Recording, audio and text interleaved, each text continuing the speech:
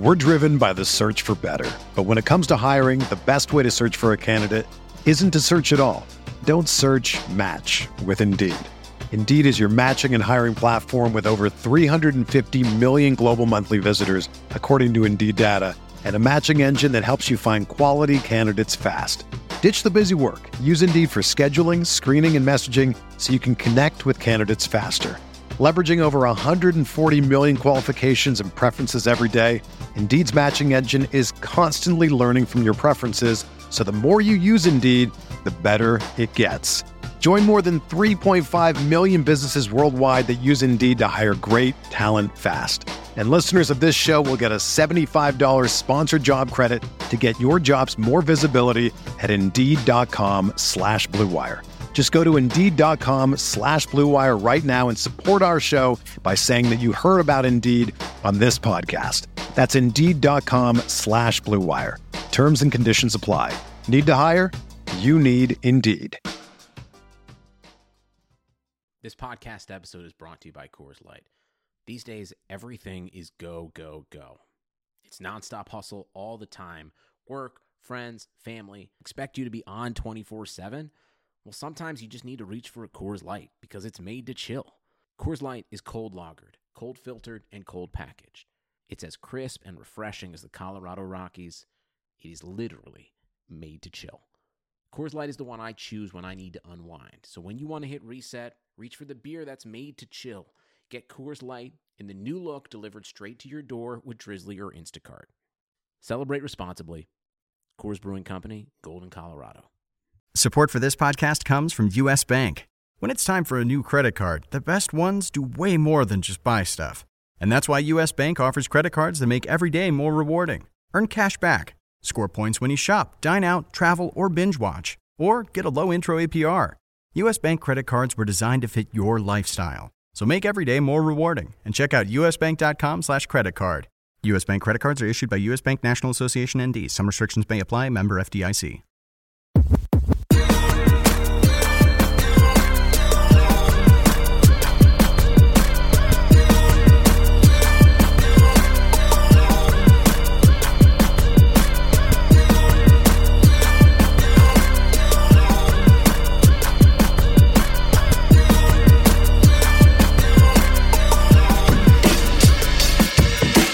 Welcome into the RotoWire NFL podcast for Thursday, December 3rd. I am your host, John McKechnie, joined, as always, by Mario Puig. It is Week 13, and Mario, it feels like Week 12 was just yesterday. Am I right? Yeah, it's cool. Like, it was, literally. And, yeah, I mean, it was a cool, disorienting little twist on a week that would have been, of course, like unremarkable any other year, but like turning it into a 10-day, like endless one long, slow dagger twist, but like also slipping you acid kind of at the same time in the dagger. And yeah, that's kind of what that felt like. It just kind of felt like a weird, not so great dream after a while. Yeah, it was bizarre. Did you have any like parting like takeaways from that Wednesday afternoon game before we jump into this week's slate?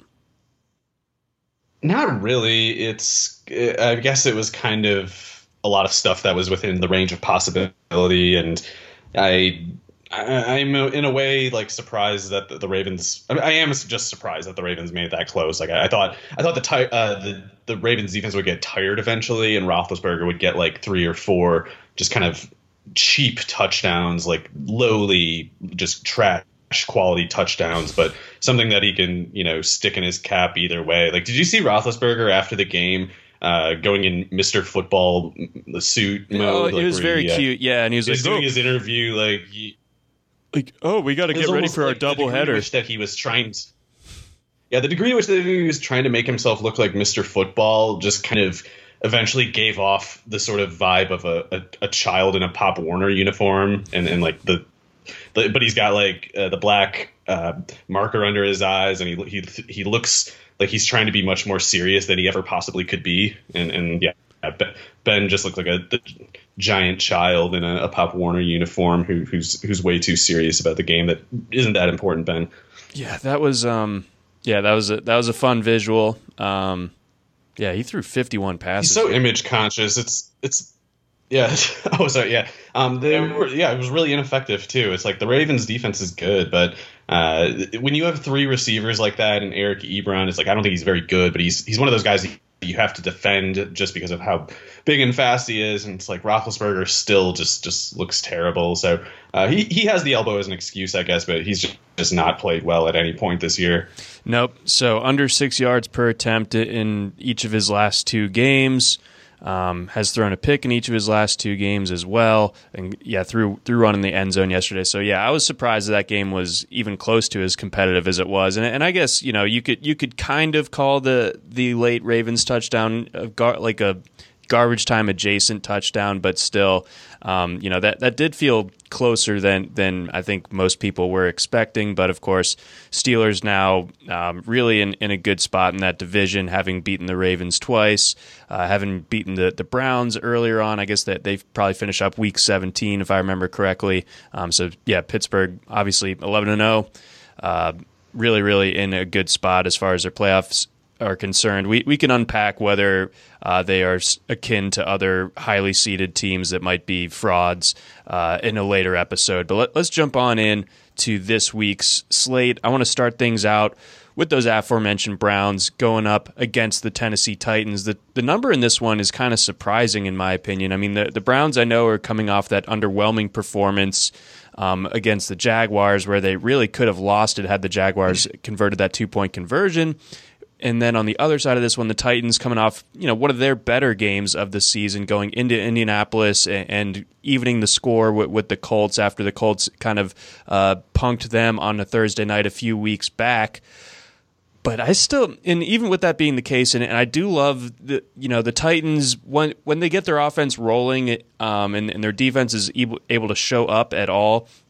It's a different team than some of their other performances this year where they've really kind of underwhelmed. But when they play well, their best is one of the best in the league. But still, I have trouble trusting the consistency of the Titans doing that week in, week out. So giving 5.5 to a very solid Browns team, I think is a bit much, even with them being at home. Yeah, I guess some of it might have to do with some concern over the Browns secondary without Denzel Ward. Okay. So they were supposed to go into this year with Ward, who he had a bit of a down year last year, but we were basically expecting him to be one of the best corners in the league pretty soon. And it became apparent this year he's there now. And then he got that calf injury and he's out for the next month or something. Greedy Williams was supposed to be the other guy. He hasn't played this year. It might be something wrong with him or whatever, but that's a lot worse of a corner rotation now than anyone figured they'd have this year.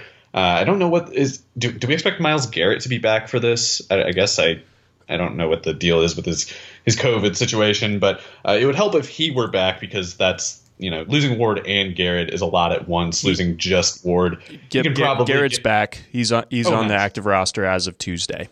Okay, cool. So that's good for the Browns, but in any case, we're going to have AJ Brown running against either Terrence Mitchell, I think, who he's like little bit bigger than average as a corner, but he runs a 4.6 or something. He ran a 4.6, I should say, like 7 years ago. So you don't want that guy running with A.J. Brown. You don't want Kevin Johnson on A.J. Brown because he's a little bit slower than A.J. Brown, even though A.J. Brown's probably 55 pounds heavier than he is. So there's just these guys who can't cover A.J. Brown at all. And then if you wonder what could a defense do to possibly protect themselves from A.J. Brown when you have the personnel that Cleveland does, and it's basically stuff that leaves you vulnerable to the run, or at least to, Jonnu Smith, Corey Davis. Corey Davis can beat up these corners pretty easily. So there's just a lot of ways that Tannehill should be able to throw the ball.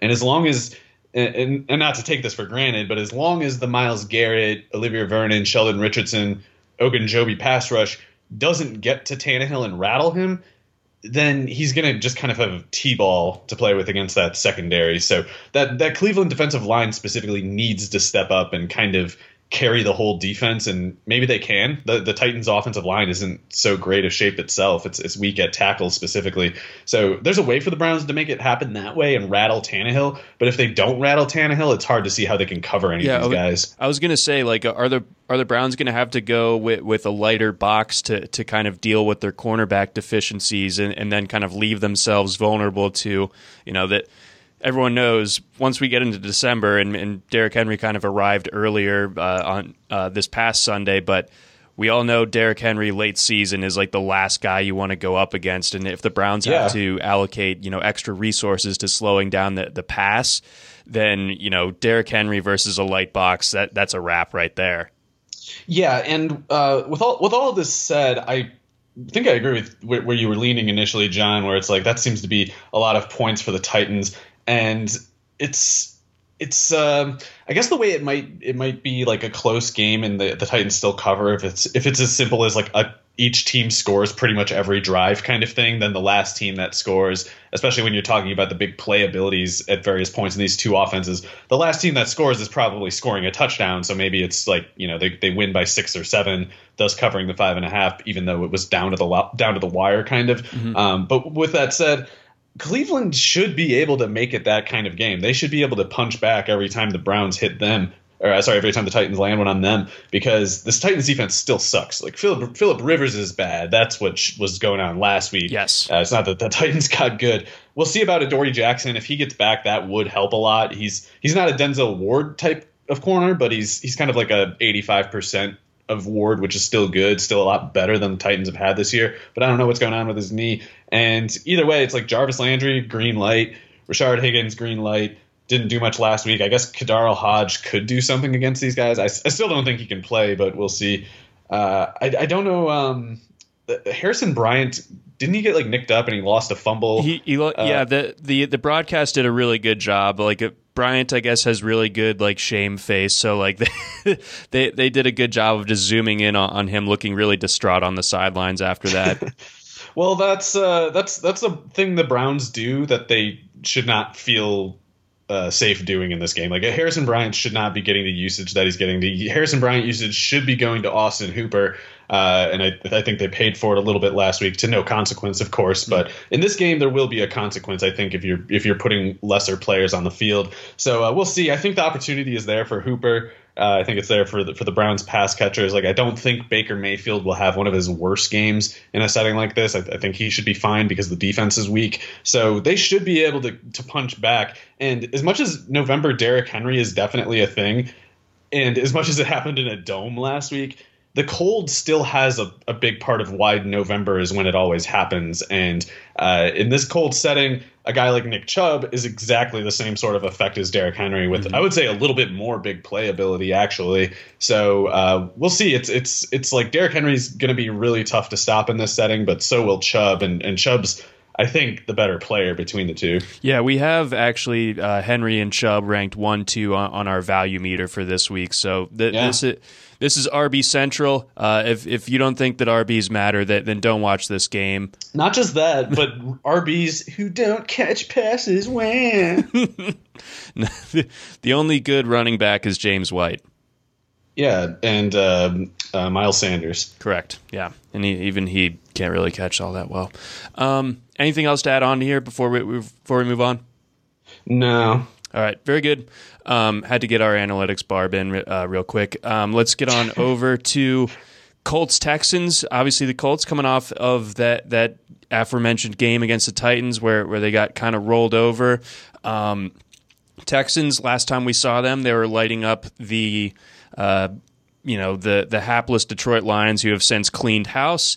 But last time we saw the Texans, they had Will Fuller. They don't have Will Fuller anymore right now because he is suspended. So what's going on here?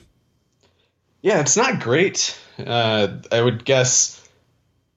I think Jonathan Taylor, assuming his COVID thing is okay, I would think this is a game he can get going in. I don't know.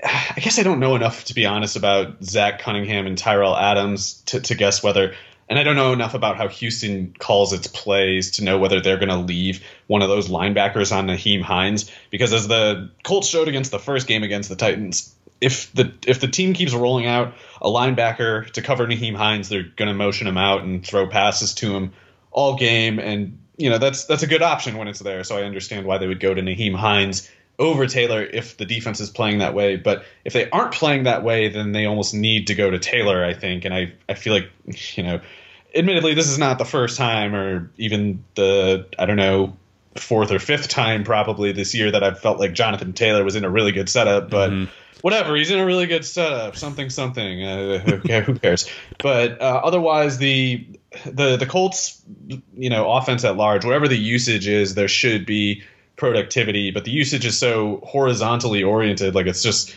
Pittman had that 9 target game or whatever, and Hilton had a little something last week, but normally they spread it out so much, it's hard to, it's definitely hard to foresee where it's going to be, but even if you call it right where it is, it's not like a big game usually that you're talking about. It's more like, I got a useful game out of the guy who's risky as hell and terrifying to play. So the matchup is good, though, and somebody's got to do something because the Texans are just hopeless. They don't have Roby anymore either. He got suspended too. So their defense can't play defense. So speaking of the horizontal orientation, I've noticed that Trey Burton has kind of worked his way back onto the fantasy radar. Obviously, he had the big game before the bye, but back-to-back weeks now with touchdowns. Do you think that he's someone that, even with Jack Doyle healthy, is a startable tight end at this stage?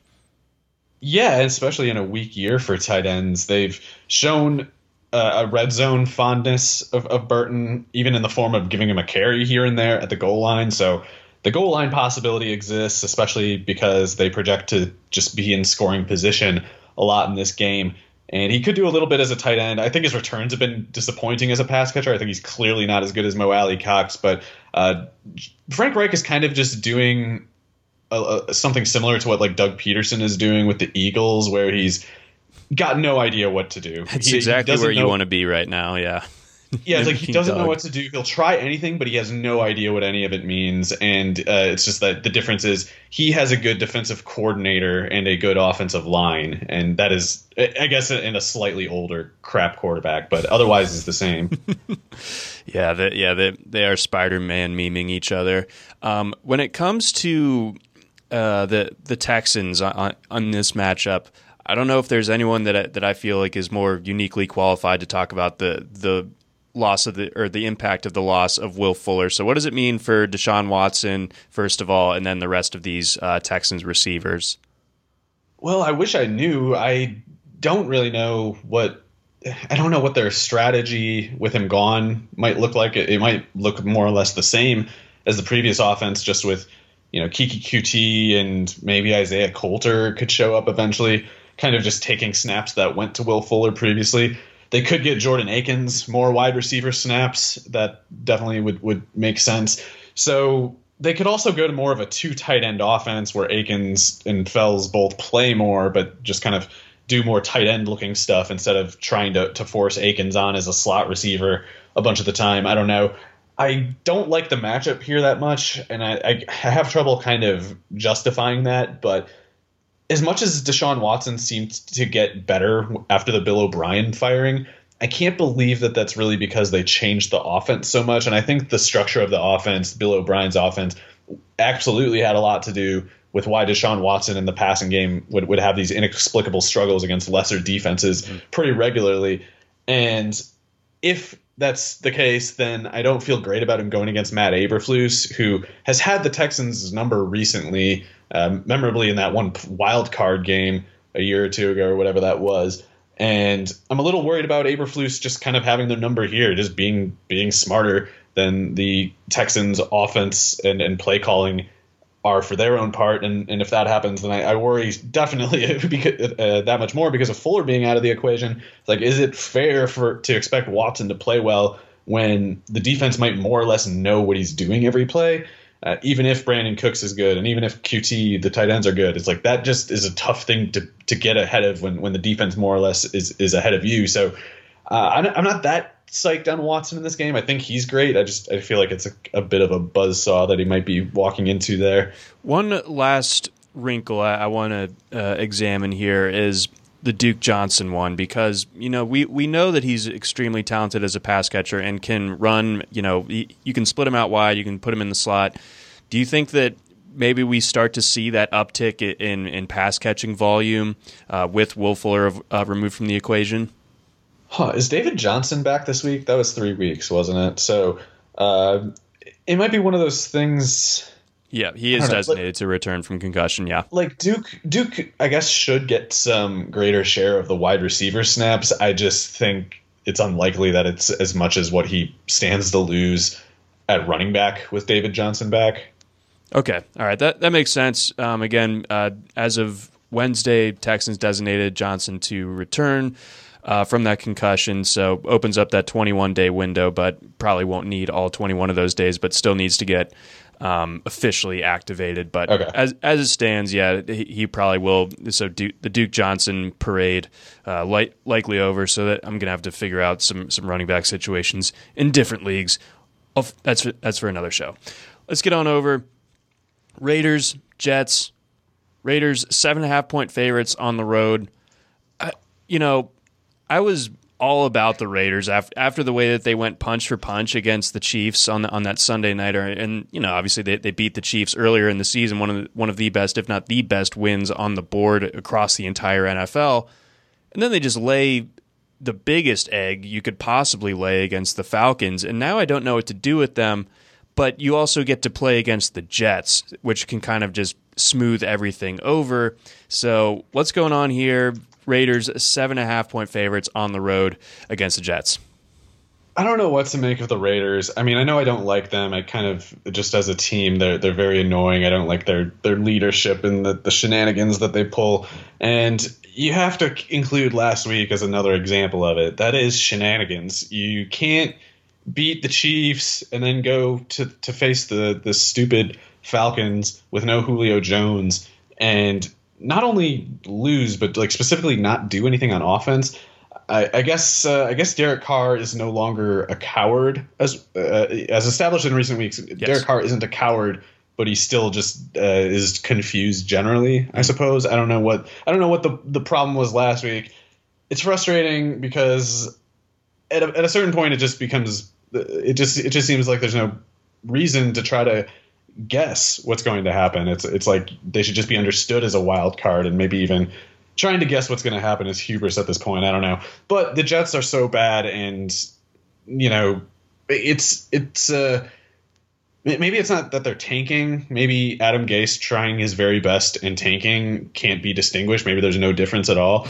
But that's still what they're doing. And so because the Raiders are the opposite, because Mayock wants to look like a genius and not so much as a shameless fool like Gase, I don't think that they're going to go into this game with any lack of seriousness. They're going to be focused, even though this is like a boring, dreary opponent. And it's well, hell, look at that. Like the Saints defense going against Kendall Hinton in Denver. It's like they make, a third down stop against the guy who just is not a quarterback, and they're still just psyched. Yeah. So I think the Raiders in that case should just be able to kind of bully a Jets team that has no talent, and whatever talent it does have is undermined by every management decision. And it's if Derek Carr has a bad game here, I guess I would be pretty surprised, even though I have no real faith in him at this point, but I do have faith that the Jets are just really that bad. Yeah, the Jets being bad, really the biggest constant thus far this season. What's going on with Jacobs though? Is he busted or something? I don't get it. Well, he got injured right last week. He had an ankle, but I don't know. He's been on the injury report his whole career, and I guess like in last year's case, it just became actually serious at one point, and maybe that's the same thing happening again. Like he just plays hurt all year and eventually gets too hurt. But the production doesn't really make sense. I was not high on him as a prospect, and I'm still not, but I thought he could be average at least. Yeah, this is pretty like disappointing as far as how it's gone. Just the 7 carries for 27 yards. Like the big highlight that people will show you is him knocking off the Falcons defender's helmet or whatever. But at the end of the day, still going for under 4 yards per carry against the Falcons. No bueno, even on a small sample. Yeah, he's gotta run better in this game, because not to specifically predict that Carr won't be good, but he probably won't be great. He's got a really bad history in weather that isn't warm, and this is going to be under 40 degrees. So I think Jacobs, if his health is at all assured, I think he bounces back here. But I guess if he doesn't, I'm a little concerned about what this team might pull off here. Okay, no, that's definitely fair. One last guy I want to get to, Henry Ruggs, another guy from Alabama who it's hard to make heads or tails of where he's at right now, but we know he's got that blistering speed. Had the big play against the Falcons last week, but still finished the day with just 3 catches for 56 yards. I guess I probably know the answer before I even ask it. When it comes to yes, we know that Ruggs can make the big splash play and make it count, just like he did the two catches for 118 and a score against the Chiefs. But he can also be the guy that gets 2 targets, catches one of them, 15 yards, and there you have it. Well, I like Ruggs in this game. We have to see what happens with Aguilar, but he was missing practice on Wednesday with an ankle thing, and the thing with Ruggs this week, and I mean, if Aguilar's out there, he would certainly apply this way. The thing about the Jets corners right now is, if I remember right, it's oh god, I can't remember now. I think it's Lamar Jackson, the Nebraska corner. Correct. Okay, so I think it's Lamar Jackson. It's either him or AJ Green, and I can't remember which because I can only remember that it's one of those undrafted rookie corners who has the name of a previous player, but I mix them up, and it doesn't even really matter which one is which. The bad is the thing, and Bryce Hall is the other corner, and he might be okay or something, but he fell to the 5th or the 6th or whatever out of Virginia. Didn't do any athletic testing. Yeah, so he had that really bad ankle injury. And then that, especially since the rookies, that brings me to the question. I like to think through things like this as what would happen if Henry Ruggs played against Virginia or Nebraska? He would torch both of those defenses, and those defenses have guys like Lamar Jackson and Bryce Hall on them. So I feel like even if Derek Carr isn't very good, these corners are super burnable for Ruggs. Okay, all right. That's a good framing of that one. So I definitely have a little bit more optimism on Ruggs this time around. It's a matter of Carr delivering the ball to him. So if he gets 5+ targets, then I think the Jets end up being in trouble, and Ruggs ends up returning value if you start him or go after him in DFS. Let's go Saints-Falcons. Saints 2.5-point favorites on the road, going up against the Falcons. Are the Falcons doing what they did last year when they saved Dan Quinn's job for no apparent reason, where they just they started out awful and then they did well enough down the stretch to just finish up by completely sabotaging their own draft stock? Are they on that same trajectory this time around? And if so, are the Saints going to be worried at all? I guess the Saints have to take the game seriously, but I don't know what to make of the Falcons, I suppose. I mean, them getting better could be a combination of Raheem Morris just kind of knowing what he's doing, because he's been a head coach before. He probably can be a better interim head coach than other guys who have never done it before, that kind of thing. I don't know. The players probably respect him somewhat and are playing maybe a little more focused than they would have under Dan Quinn. And maybe they look better right now just because Dan Quinn is so unbelievably incompetent that just anybody else being the coach would make them better by definition. I don't really know. Being in Atlanta, I guess, makes it a little more risky for the Saints because as much as I thought that Taysom Hill thing would work the first time these teams played 2 weeks ago, and I didn't think it would work in Denver, and then I'm also worried about it not working here, or at least not as bad as the Denver game in terms of passing, but not as good as the first one. I think you can expect him to have a similar usage rate and share percentages as the first time he played the Falcons, but a couple of those throws aren't landing. That Emmanuel Sanders throw isn't landing. Something probably gets intercepted. Instead of 17 of 22 or whatever for 200 yards, I think it's more like 12 of 22 for 170 and 2 interceptions or something like that. And if that goes toward the lower end, the worst end of the projection, then it starts to get actually dangerous for the Saints because Matt Ryan, I mean, especially if Julio is back, and I don't know what the deal is there, but if Julio is back, then it's, we still think the Falcons are a bad team, but we think they can score points against a defense that isn't playing well. And the Saints have gotten poor play for the most part from Marshawn Lattimore all year. Janoris Jenkins has been good for the most part, but he's hurt. We'll see if he can play. He's got a knee thing that wasn't practicing with Wednesday. So there's ways for it to go wrong for the Saints, and it will go probably wrong for them if they fall behind, because they probably can't catch up with Taysom Hill, in my opinion anyway, not 2 games in a row with him. Okay. The only like counter I can think of that is that like the Falcons will almost Mike Leach themselves, where they build a lead, but they can't run the ball at all, so they just keep throwing it and then keep the door open that way. But no, to your larger point, I don't trust Taysom Hill in a catch-up scenario whatsoever. They have tape on him now, too. It's not a surprise offense. No, exactly. And they have very, very recent, history to draw on as well. Having it played just 2 weeks ago when Taysom Hill shook the fantasy world and everyone got all mad because he was tight end eligible and what have you. What a wonderful day that was. When it comes to Alvin Kamara, I think that there isn't a single player who's been more hurt from a fantasy perspective than he has since Taysom Hill took over at quarterback. I mean, just 3 targets total over the last 2 games, and I know they weren't throwing much last week, period, but still, only 1 target against the Falcons that first time around. The rushing usage about the same, but not nearly as effective as it was earlier in the season. Showed up on the injury report as well this week with a bit of a foot thing, so that lack of usage, I mean, I'm not going to say anything like, are you worried about starting him this week or anything, but like, What's going on here, and do you think that we start to see the Saints try to get him, back involved in the passing game the way it was pre-Taysom Hill taking over?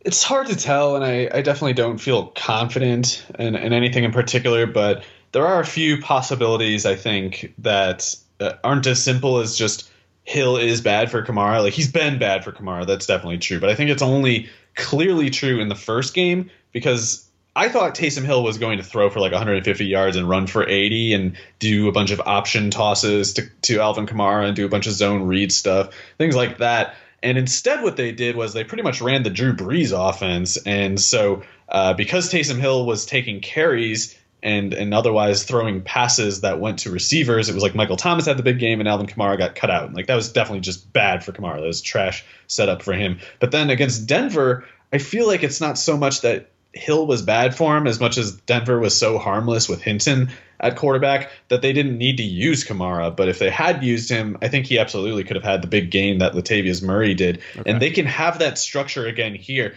but it will take a different approach than they had in that first game. If they're trying to run the Drew Brees offense, then I guess that's just bad for Kamara then, because Kamara subsidized Hill's rushing attempts that Drew Brees never took. But if they change it from they used Kamara in that first game like Devin Singletary in Buffalo almost, whereas I thought they were going to use him more like Mark Ingram in Baltimore last year. Like I thought Kamara would be a better version of that, sort of in an offense more tailored to Hill. And I think if the Saints do that in this setting, then they've switched up the tape again, and the Falcons will get caught by surprise again. And I think that'll work, but I have no particular reason to suspect they will. It's like I kind of I assume they're going to run the Drew Brees offense again, and I'm a little anxious about that for Kamara and Hill both. Yeah, absolutely. Yeah, the longer that this goes on, I think the more exposed that the Hill run Saints offense will be. So that's obviously not particularly great. And this obviously being a divisional matchup, that these games can get a little bit wackier than we might think just on paper. So this game suddenly a little bit more interesting than maybe you would have thought a few weeks back. Before we get on over to our next game, we got a message from our friends over at PropSwap. Smart sports bettors always know where to find the best odds before placing a bet, and that's why smart bettors use PropSwap.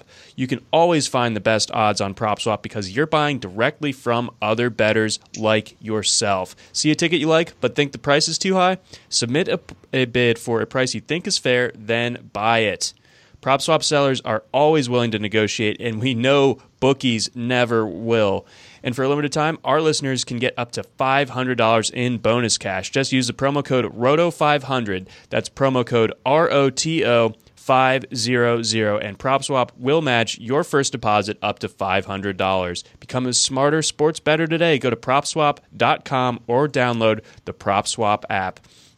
Also got a message from our friends over at BetMGM. Sports bettors know that magic happens when you turn a hunch into action and apply the right amount of expertise. That's why BetMGM has teamed up with RotoWire to offer new BetMGM customers a free 6-month RotoWire subscription when they place their first bet. Register on the BetMGM app or website, and once you make your first sports wager, you'll receive a season's length of RotoWire's unmatched sports insights. Find out why BetMGM is the king of sportsbooks by signing up and placing your first bet today. Visit BetMGM.com for terms and conditions. 21 years of age or older to wager. Colorado, Indiana, New Jersey, Nevada, Tennessee, and West Virginia only. Please gamble responsibly. If you have a gambling problem, call 1-800-522-4700 in Colorado and Nevada and 1-800-GAMBLER in New Jersey and West Virginia. In Tennessee, call or text the Red Line. That's 800-889-9789. If you or someone you know has a gambling problem and wants help, call 1-800-9-WITH-IT in Indiana. Promotional offer not available in Nevada. All right, Mario, let's jump on over to our next matchup. We got the Bears going up against the Lions. Visions of that Week 1 DeAndre Swift drop danced through my head as I envisioned this matchup.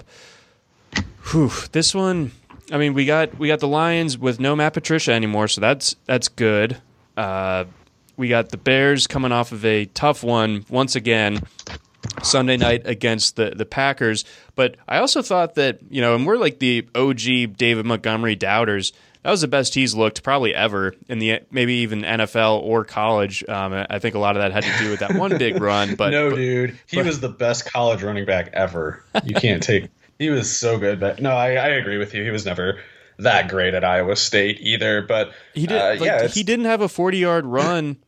I think his entire senior year or final last year. That sounds right. I mean, he was always below 5 yards a carry, so you kind of had to never have a big play to do that. But yeah, it's I don't know, man. We should send like a cease and desist or something to these fantasy sports accounts on Twitter that are like bashing David Montgomery right now, and probably 3 or 2 years ago they were like, you got to get this guy. Look at how many tackles. Look at my broken tackle metric where he has a 71.9, which is the highest grade you can get, and look at this. That's this many yards created. Like, oh, look, it really mattered, didn't it? But we were the ones who hated first, so like all that clout should be given to us, and you'll be hearing from our lawyer, my clout specific lawyer, who will be contacting the appropriate parties. Let soon those enough. who player hated first cast the first take. Yeah, or at least start with your later on address, give it a little bit of a preface like, oh, by the way, I was wrong a couple of years ago when I said that, and when I told you to take Deion Lewis over Derrick Henry, I was wrong about that too. But this time I'm going to be right. Like that would be a way that you could start a sentence that I could respect. Yes. Instead of just saying like, hey, listen up, guys. No, don't ask what I said before, please, but listen now. Like, I don't like that. But in any case, David Montgomery was never someone that we truly hated, of course. We were just pushing back against the idea that he was this generational running back prospect or something. Mm-hmm. And that wasn't to say that he couldn't do something in the NFL. I thought, if you give the guy reasonable expectations, he might just meet them. And I think people had too high of expectations, and now they're confusing their own shame and embarrassment for like fault on Montgomery's part. It's like, no, you don't need to bash the guy. He's fine. And last week that was fine, and in this game he could go pretty good in this one. I mean, I don't know how hard these players are going to play for. Who is the Lions interim? I don't know. Is it Darrell Bevell? Ooh, I wouldn't play for that guy. So maybe they'll quit and give Montgomery more of a Kansas kind of defense to run against for a nice revisit of his glory days at Iowa State. There you go. Yeah, that would be nice. I'm looking at Montgomery's last year at Iowa State, only 9 runs over 20 yards on 257 attempts against Big 12 defenses. So there were signs that the explosiveness wasn't there. Some people just didn't listen. When it comes to the Lions' side of this one, though, I mean, we could have some significant reinforcements on the way in the form of DeAndre Swift, who had a limited practice on Wednesday. Obviously, it did not help his case playing last week when he was still dealing with the short week, having the game be on Thursday. I don't know if he still would have been out on Sunday, but that didn't help. Kenny Golladay still questionable with that hip. Not quite sure if he'll be ready yet, but I do feel somewhat confident that the Lions will at least have Swift back in the mix here. That would be helpful. He's good, but I look at the Bears defense. It hasn't exactly dominated this year. It might have been a legitimately strong defense, though, if they didn't have such a bad offense, putting them in such difficult situations. And so with the Bears perhaps playing well on offense in this game, if only for kind of lack of hope, lack of personnel, talent, whatever, on the Detroit side, then I think the Bears defense maybe gets a little better if that happens. And especially if Golladay is still out, then that's a tough task for Stafford, because it's just I don't know. It's like he's had a rough enough year, and Golladay, even if he's in the game, would still not be enough to give the Lions like a clear advantage in the offense versus defense matchup consideration. So I'm a little creeped out about the Lions. I mean, it would be weird to me if they all of a sudden galvanized to work for Darrell Bevell, who's been there largely encouraging some of the bad decisions that Patricia has made anyway. And if he's such a valued colleague of Patricia's, how cool can he really be? So I don't know. I'm reading into it, of course, quite aggressively, but from the outside, I just feel like the Lions are kind of like a little bit of a quit worry. And even if they tried their hardest, I just don't know if they have enough to work with. Yeah, I don't either, and that's crazy to say when you also still, at the end of the day, have a matchup where it's Matt Stafford versus Mitchell Trubisky, and you like the Trubisky side of it, Yeah, if Montgomery can run, then I think Trubisky can look fine against these well, hell, I guess it was other than that 6-touchdown game against the Buccaneers, he only had his good games against Matt Patricia. How funny would it be if he has his worst game yet? But I think he'll have a good one, just because it seems like a low pressure setting, basically. Yeah, I think so too. I think that the Lions obviously have a lot of deficiencies across the board. One thing, one of the big takeaways from last week, I think there was a really high volume of pass attempts coming from the Bears. Not obviously high volume, low quality, but still, that led to Allen Robinson getting his first multi-touchdown game of the season. So this has to, you'd think, as long as the weather permits and they continue on with that philosophy of going to the air a fair bit, that Robinson, not that you were worried about starting him one way or the other, but there have been some disappointing weeks in here, especially in standard formats. I think that this could be a spot where he maybe not necessarily builds on last week's game, but puts up similar production, challenges for 20 fantasy points. Yeah, it's one of those things you can't take anything for granted with Trubisky, and you don't want to chase touchdowns. But with Robinson, I think it's a projection of usage and, combining his own abilities relative to the defense that he's going against. I think you can project a pretty high baseline, one of his higher baselines of the year. So he doesn't really need.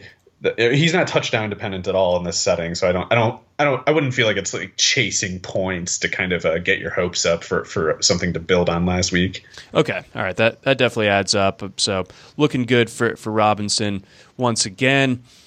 Anything else to add on? Maybe with these, let's say Golladay doesn't play again. Anything to see as far as these Lions pass catchers go? Well, the usage would set up well for Marvin Jones, and he gets in the slot a good amount, so he could get away from Fuller and Jalen Johnson a little bit, run against Buster Screen, which is where you want to run. So you can feel good about the matchup that way. You can feel good about the usage and matchup for TJ Hawkinson, because, again, he's not going against those two corners. You just don't want to go against those two corners. You're in play if you don't, and it's all the more the case if Golladay is out. But I don't like the setting, and I don't like the tone of the circumstances. It doesn't feel to me like a great Matt Stafford day kind of context. But to the extent that he does produce, it seems like Hawkinson and Jones are pretty well situated. Okay. To borrow your terminology, like it'll be reliably channeled through those guys. So yeah, it might be nothing, but it seems like it's got to go that way, however much it is. There we go. All right, let's go on over to what could be I was going to say aesthetically a very unpleasing game, but I don't know what the Jags will pull out of their uniform bag. But Jags-Vikings is a very disorienting game to me because only play once every 4 years. That this could have been the Ngakoue revenge game, but he's off to the other purple team in the league, so we don't even get that. The Jaguars sticking with Glennon back there, and they obviously gave the Browns a bit of a fight last week, fell short ultimately, which is good for Jags fans because that helps their draft position, of course, but seeing them be competitive, I think maybe a little bit encouraging as well, going up against a Vikings team that can beat some teams and can definitely lose to almost anybody. So what are we looking for here? Maybe they'll tie and we can call it Ngakwe's revenge. Now we're talking. Yeah, it can become like an eerie tradition every time they play. I think the Vikings are rightfully, favored in this game. I really don't know how I feel about certainly 10.5, but even the 9.5 opening line feels like a lot to me because I don't think you need to believe Mike Glennon is better than bad to keep the game closer than that. Especially, I don't know what's going to happen with DJ Chark. Maybe he doesn't play, but if Chark is out there, and if Laviska Shenault's out there, Keelan Cole's out there, those Vikings corners can't cover those guys, especially Chark. They really cannot cover him at all. And I don't think Glennon's any good, but, I got to give him a little credit. He had that line where he's like, look, man, I'm Mike Glennon. I am going to let it rip in this game. I love that. I love self-awareness. He didn't say I'm Mike Glennon, but he was like, look, I don't get to play very much. I might not get to play again. So I am going out exploding. I'm a giraffe and I'm going to huck that ball, baby. Yeah, so I hope he keeps that spirit, because if he does, then I love the Jags to cover, or I guess as long as Chark is out there. Because, we got guys like Todd Bauman from back in the day throwing to Randy Moss. That certain kind of backup quarterback who knows that he sucks and knows what he needs to do to put himself in the position to perhaps benefit from good luck. He knows it's like you throw it to the Chark guy, the huge fast guy who's bigger than everyone. Why not start there? And against these corners who are basically like Cam Dantzler, he's got the frame and the height and the reach to match with Chark, but Chark can probably beat him by 10 yards in the 40-yard dash. You got Gladney, who can run a little bit with Chark, but only probably about 20 yards, 30 yards, much shorter. Can't box him out over the middle at all. What is the other one?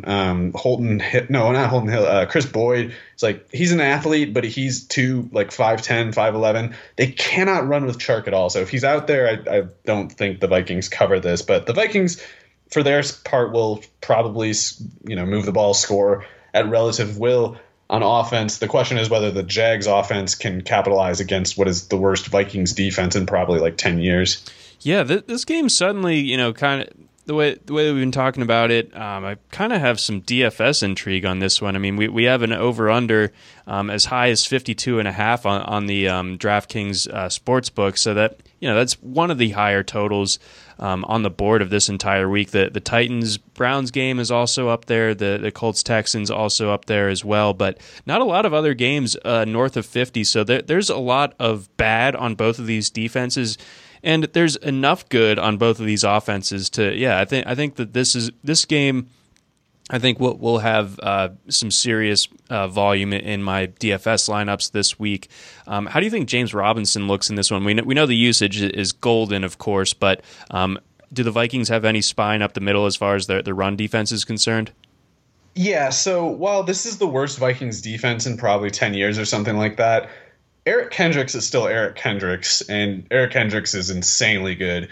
So it's kind of counterintuitive, or it might seem a little weird to think of it this way, but Eric Kendricks is so good that I think it almost hurts the Vikings, because it's kind of like that overtold Belichick story about how we want Thurman Thomas to run for 120 yards or whatever it is, because then we win. You almost have that sort of thing going on here with the Vikings, because it's like if James Robinson is running the ball for 4 yards at a time, it's like, granted, you don't want to let him get too many first downs. You don't want that volume to get too high because it means that your defense is on the field the whole time. But you do want to dare the Jaguars into making this game James Robinson versus Eric Kendricks, because Eric Kendricks wins. And that's not anything wrong with James Robinson. It's just Eric Kendricks doesn't really lose to anybody. Sure. So if they reduce the more they make the game that matchup, the more it benefits the Vikings. And so I think he might be an insane bad guy or whatever, but Jay Gruden, I think, is pretty good coach. Like he's an insightful coach, and I think he'll look at this Vikings defense and say, oh well, yeah, I would much rather make this game DJ Chark versus Jeff Gladney than I would James Robinson versus Kendricks. So if Kendricks really does lock down James Robinson, and if he does, it would be both on the ground and through the air, because he tends to cover the flats and he's just the best at it. Yep. Then it'll be a funnel away from Robinson, and a pretty big one, because he's been the foundation of that offense, especially last week he was. So if you just take that player from the offense and remove it, and the candidates to replace that player include DJ Chark running against corners like these, then I really like the upside there. Okay. All right. That's a good summation of how the Jaguars might approach this one. On the Vikings side, we know that the Jags have had not a ton of success against the pass for much of this year. So assuming big green lights for the usual cast of characters when it comes to Thielen and Justin Jefferson. Yeah, Thielen and Jefferson both golden in this game. For DFS purposes, if Thielen's back, I'll probably go with Thielen, just because I feel like Jefferson is becoming like a mega chalk meme for understandable reasons. But it's like people are losing the context and thinking like, oh my God, people are going to start talking about him like he's Randy Moss or something. And it's like he's clearly really good, but we've also got some, it's like I feel like it's like it's kind of like a guy just with a really high batting average on balls in play in baseball kind of thing, where it's like, yeah, the guy is good and he's ripping the ball right now. It's just he's absolutely on fire, but we can't expect him to be the best player of all time, so it's going to slow down eventually. And I feel like people do not consider that a possibility with Jefferson. They're just like, he's going to score 2 touchdowns a game forever, I think. Yep, stonks go up, as they say. Let's get on over, and I think Dalvin Cook should be good in this one. Yeah, injury. RB1 probably. Yeah. Wait, no, the ones that don't catch passes, Henry and Chubb are 1-2, but Cook right there, of course, as well. So should be fine from that small injury scare last week. Let's go Dolphins Bengals. Dolphins 11.5-point favorites in this one. I think the Dolphins are still trying to remain mum as to who's going to get the start for them at quarterback. Obviously, Tua Tagovailoa dealing with that thumb injury right now, so it was Fitz last week. What's going on here going up against the Bengals, which obviously have no Joe Burrow anymore? Right. Didn't somebody report that Tagovailoa is out for a couple weeks with a thumb? Is he now? Well, that was like that was like a few days ago, so I don't know. Maybe it was Rappaport, and maybe he's retracted it already. Okay, the latest we have is that he's a game time call according to Flores, but that might just be coach speak, and they might just be giving everything to Fitzpatrick. Yeah, I mean, the Bengals defense isn't exactly frightening, but they have just enough pass rushers, and the Dolphins offensive line is so bad. So I can imagine they might look at it as like, wouldn't we take the win and the scenario of Tua not possibly getting hurt over the one where maybe we win and he's subject to further risk? I don't know. I feel like they win easily with Fitzpatrick, so I would assume they'll go that way. But I don't know. I guess Devontae Parker, he's really good, and he's one of those receivers who can make plays even if he's covered, which is good to know because he'll probably see a decent amount of William Jackson, who doesn't get much attention these days, but he's one of the league's better corners, I think, and he's one of those bigger, faster corners, so he can match up with a guy like Parker pretty well. But Parker lit up Stephon Gilmore last year when Gilmore was still good, so you don't really worry about matchups as long as the volume is there. The volume, though, I don't know how much there needs to be. I don't know who the Dolphins are going to use at running back exactly. But I guess if Salvon Ahmed is available, I guess he can run a little bit against this defense. That 11.5 still feels really high, though, and I don't know what combination of Dolphins players could get the ball and produce the yardage and points necessary to get there. I guess if someone wants to predict that the Dolphins score on defense or get something ridiculous like 4 or 5 turnovers, I can see why they would want to go that way. I mean, Brandon Allen is terrible. He still might be better than Ryan Finley. So it's like, I know people looked at Allen last week and thought it can't get worse than this. I bet it can.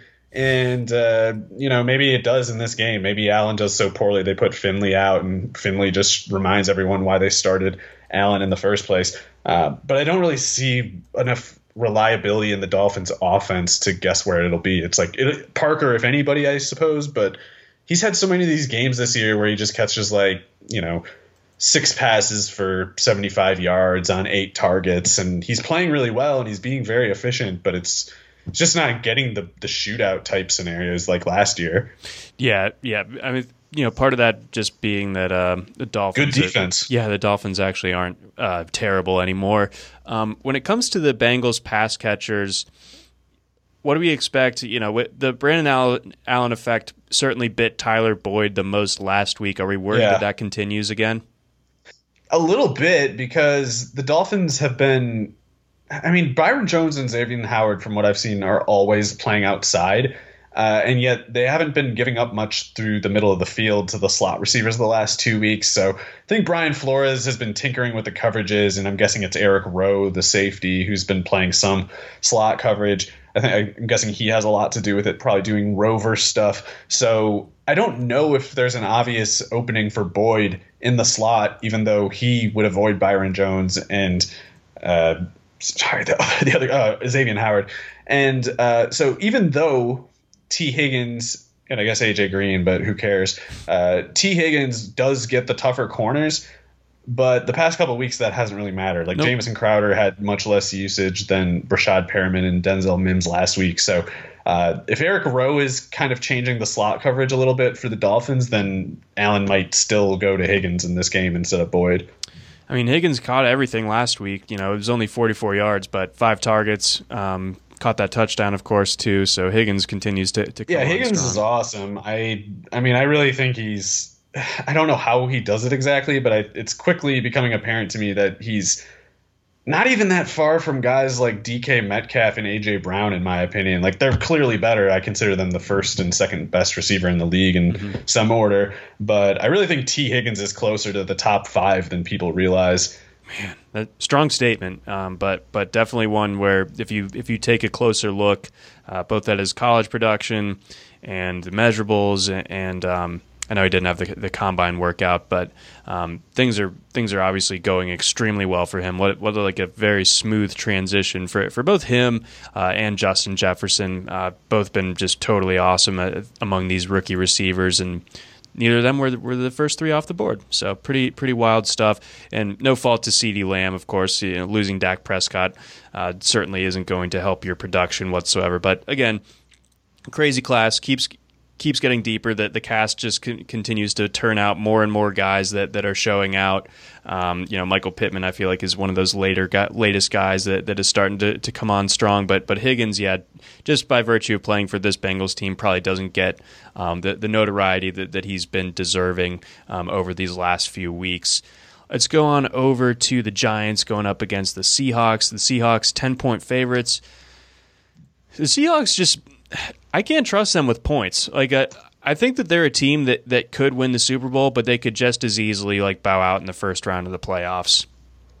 Yeah, especially if they have injuries at corner. I know they've been getting away with it the past couple of weeks with Trey Flowers out there, but not that it's this week that it'll matter, but you can't keep doing that. It will matter eventually. So either Dunbar comes off the IR soon and plays well, or they're going to get in shootouts that they can still win, of course, but it's going to be a more perilous proposition than what they've been seeing in the regular season, and certainly in a game like this where do we even know, is Daniel Jones going to play, or is it going to be Colt McCoy? That looked not great on Sunday when it came to Jones and his hamstring.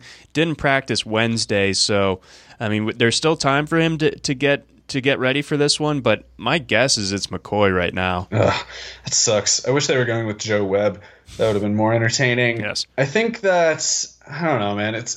guys like McCoy are about as weird of cases as it gets. Like, specifically trying to guess what a guy like McCoy will do in a situation like this. It's just so hard to there's no guide, there's no decided guide on how to approach former Heisman type winner guys who start 4 years in the NFL and are below average, disappear for like 7 years, and then come back into a starting role for a team like the Giants in a game like this against a team like the Seahawks. It doesn't seem like it can go especially well, but I don't know. McCoy, he knows what it's like to be a winning football player. You know, it's not that it's an alien position to him. It's like the question is, can he actually play the part?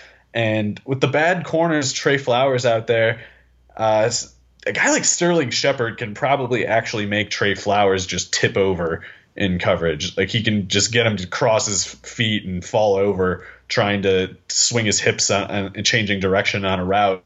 And if Sterling Shepard's running open over the middle of the field, I don't particularly feel worried about McCoy missing that throw, you know? So if that throw's there, if Darius Slayton is running against Trey Flowers and he gets a couple feet open on a post route, I think McCoy could probably hit that, especially if he's coming off the play action, something like that. So having just Shaq Griffin at corner leaves the Seahawks corners, it leaves like half of the Seattle defense vulnerable to pretty much any NFL quality quarterback receiver combo, in my opinion. And I happen to think Slayton and Shepard are both very good. So it's weird. I don't know. I don't think I'm going to make a Colt McCoy millionaire maker lineup, but I am thinking about it now, and I really didn't expect to be here ever. So it's weird, but the Giants have some firepower. The question is, like, you know, if for the spread purposes, 10 points seems like a lot to me, especially if the over/under is dropping from 48 to 46.5. Like all the lines on this game look wacky to me, and it creates like a general, you know, disorientation that it makes me curious, but also afraid. And then like the smart part of my brain is telling me to stay away, but I never listen to it. Much like the acid dagger that we talked about at the beginning of the show. Yes. Don't forget about that.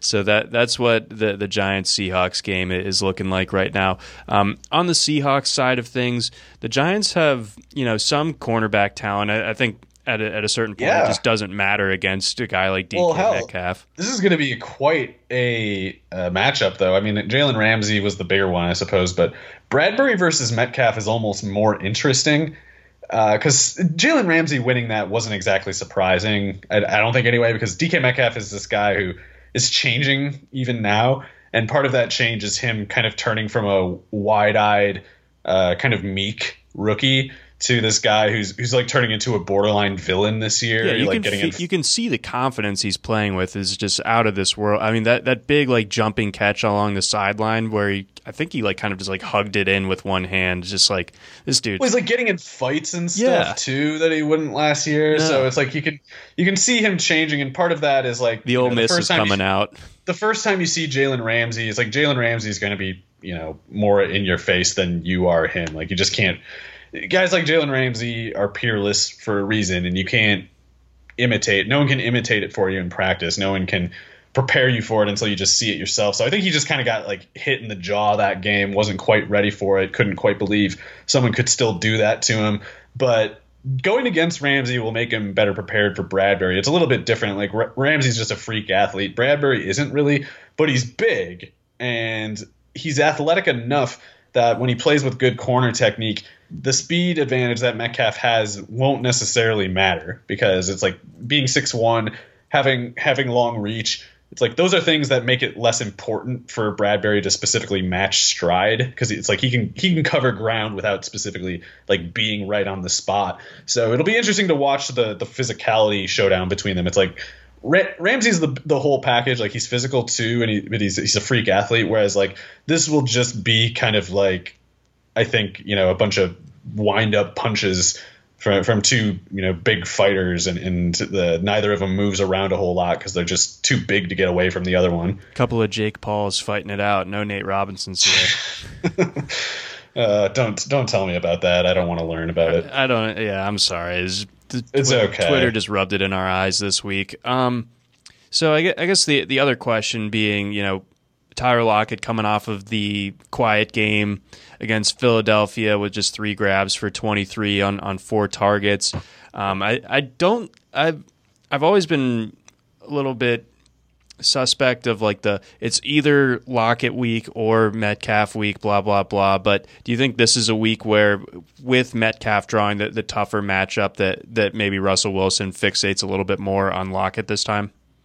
Well, the answer could be both. It could be neither, but that doesn't happen very often. So it's one of those things where either Metcalf beats Bradbury, he just gets the better of Bradbury and poses that kind of just dominator risk like he did against Darius Slay last week, or Bradbury has some sort of effect. Like he creates a little bit of a funnel away. Like maybe he doesn't specifically shut down Metcalf. Like maybe Metcalf catches 6 of 8 targets, but maybe instead of it going for 150 yards and a touchdown or 2, maybe it goes for 75 yards and no touchdowns, something like that. And that's what Bradbury can do. And if he does, then either Wilson throws for less yardage, one of the tight ends or David Moore or Freddie Swain gets more yardage, or Tyler Lockett gets more yardage. And that seems like the most likely of those to me by quite a bit. So particularly with the corner in question, like he's going to see a lot of, I would guess, Darnay Holmes, that UCLA 4th rounder. Mm-hmm. He can't run with a guy like Lockett.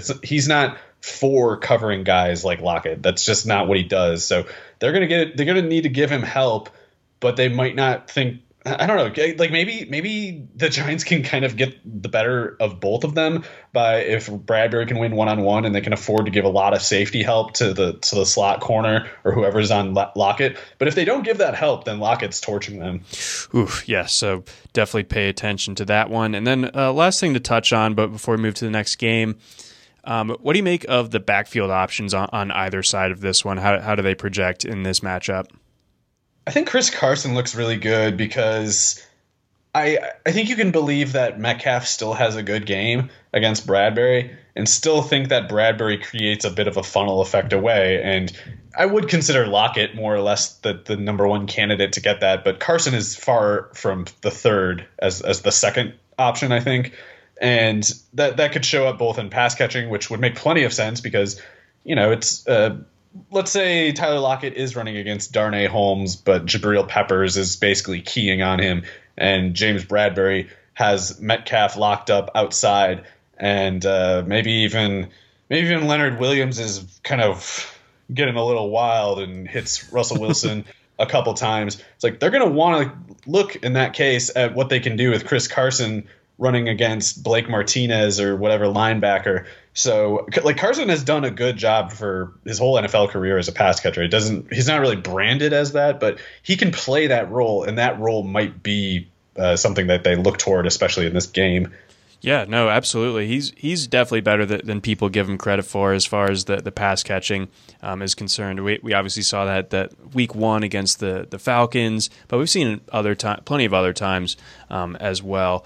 I won't make you talk about Wayne Gallman, so let's go ahead and let's go Cards. Yeah, that is the one time I hate running. I'm Ben Baldwin when I have to watch Wayne Gallman.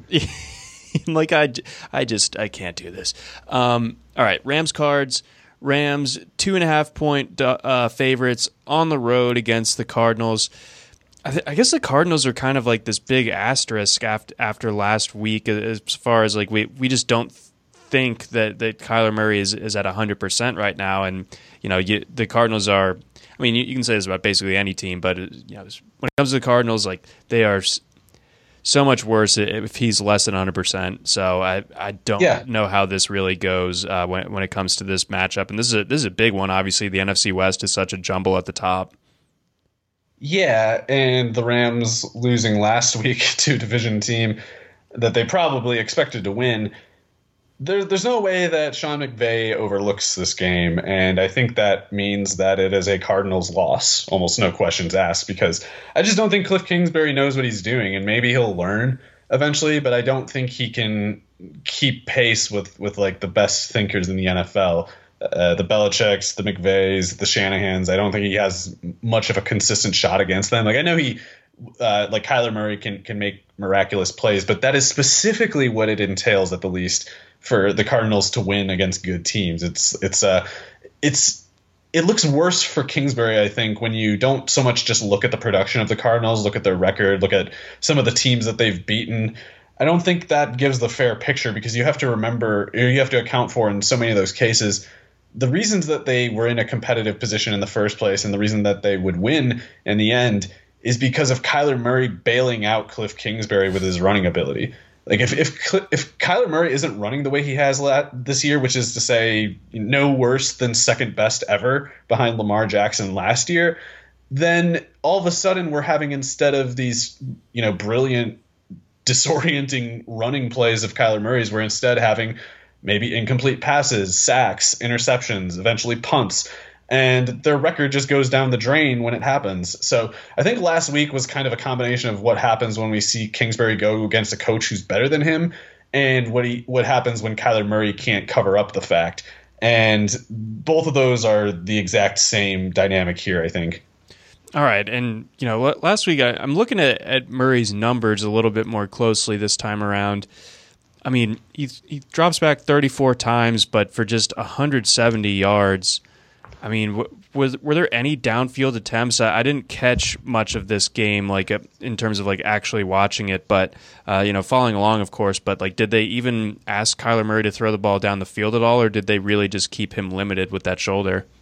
Well, everyone was underneath. I guess it's not obvious as to whether that was just because of the shoulder or if it was like the plays were developing that way. I personally wouldn't be surprised if Belichick just kind of forced that, because as much as Belichick normally would go with a lot of man coverage, I absolutely think Belichick could look at a lot of Arizona tape going back to last year and pretty much know the playbook and know where guys are going to be and coach his defense that way. So maybe the going underneath was at least partially informed by Belichick knowing that each look from Kingsbury is designed to create this play over here or that play over here, and sat on those, leaving basically a check down offense in its place.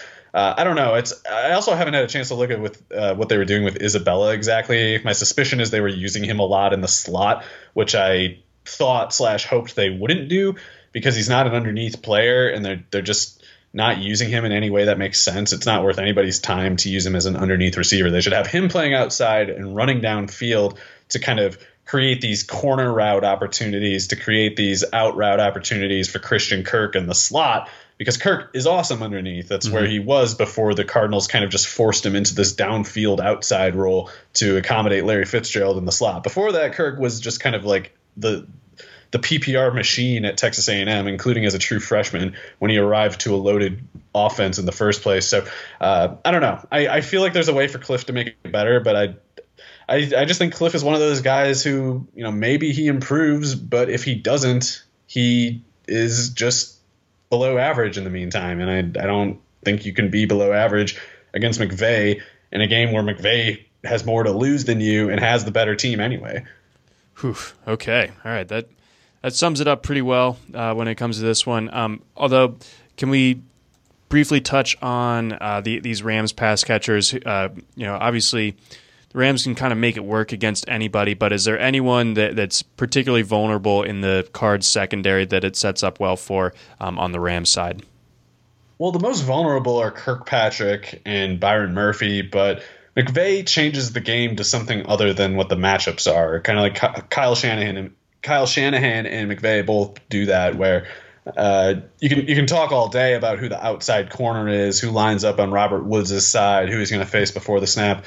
He might not be facing anybody by the time the snap happens. Like, Robert Woods could be in the backfield running some goofy flats route that turns into a wheel route, and Cooper Kupp could have been one of like 3 slot receivers on the play, and you don't know where he's lined up. Maybe it's the nickel corner, maybe it's a safety, maybe it's a linebacker. There's all these things that McVay can bring into it that neither like the defense doesn't expect. And, maybe even McVay is surprised to see some of the matchups that he gets when he does some of these things, because you just see these plays with Woods where it's like, why is like Danny Trevathan covering him or something? It's like, how does this keep happening? Where we know it's going to Woods on these plays, and Woods is just not being covered by anybody. That kind of stuff happens. And in an up-tempo setting like this, it could happen a lot of times. Like Robert Woods and Cooper Kupp could both catch 10 passes in this game. It's just a question of how much Arizona can force the issue. And I'm not getting my hopes up. I'm feeling more like the under in this game, to be honest, because I'm worried about the Cardinals coming out totally flat. I could see that too. I'm definitely concerned about this Cardinals offense after last week's game, and until we see Kyler Murray being back to Kyler, and we're not going to get the warning sign necessarily that he is back to his pre-injury self.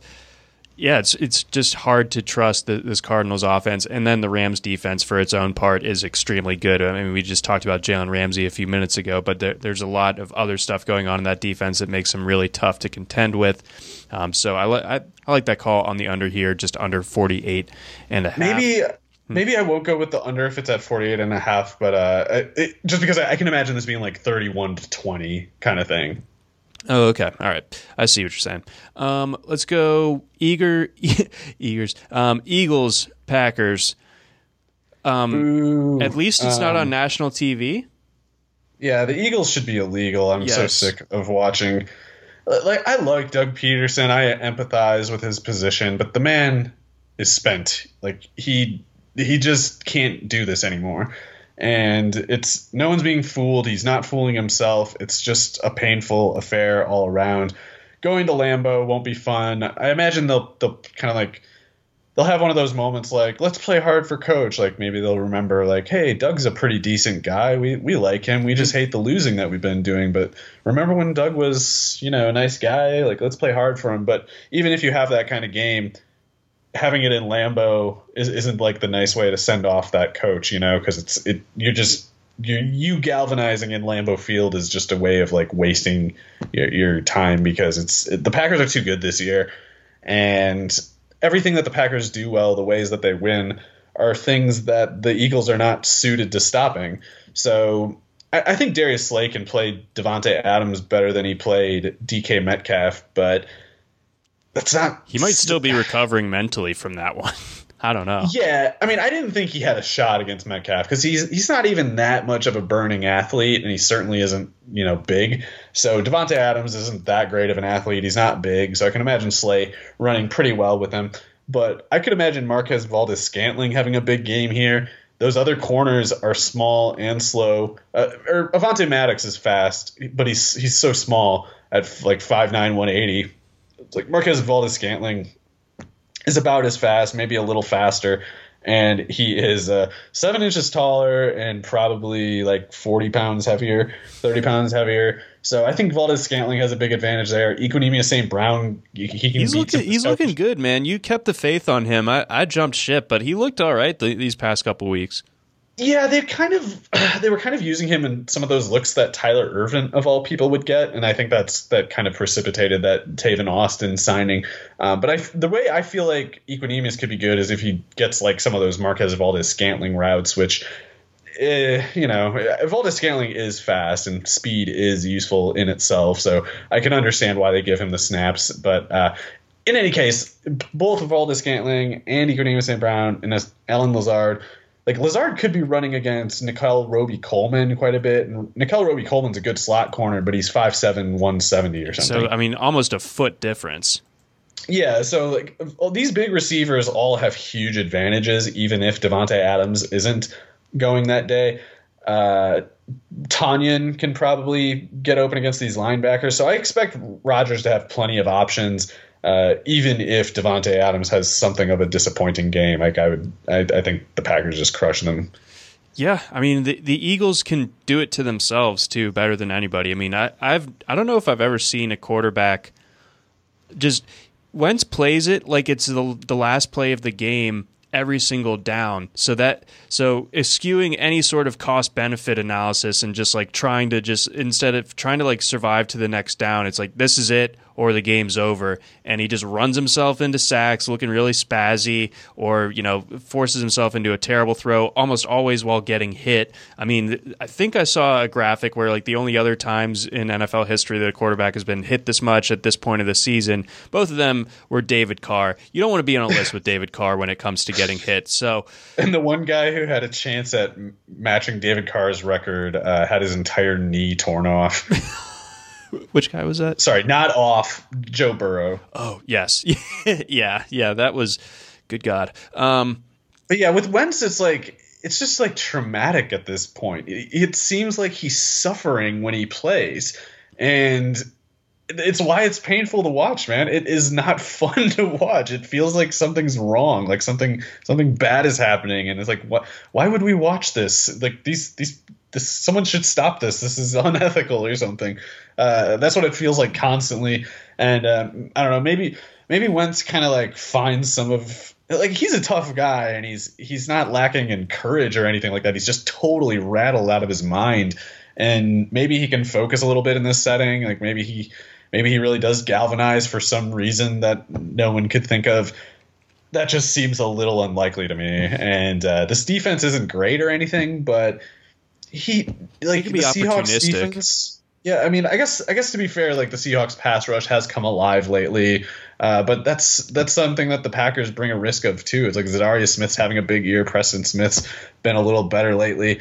They can rush the passer. Kenny Clark can hurt you. So I think there's enough ways for it to go wrong with Wentz in his current condition that it just probably will. Like I don't know how many circumstances there even theoretically are at this point that don't result in Wentz just falling apart almost immediately.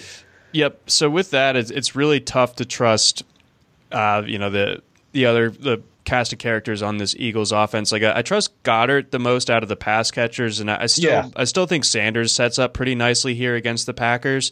But yeah, he should bounce back. Like I don't think he's as good as a lot of people said, but it's he's been doing so badly lately that it feels safe to say, he's due for a little better luck soon.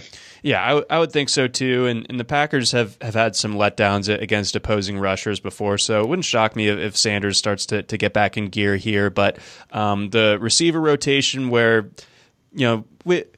you knew that Travis Fulgham wasn't going to be like the guy forever, and that's true, but he still doesn't deserve to be getting a giant snap reduction where I think he played his lowest brutal snap share since the 49ers game, just to accommodate for this husk of Alshon Jeffrey. It just not just that, but that is insane. Everything that you just talked about is insane, and it's specifically that.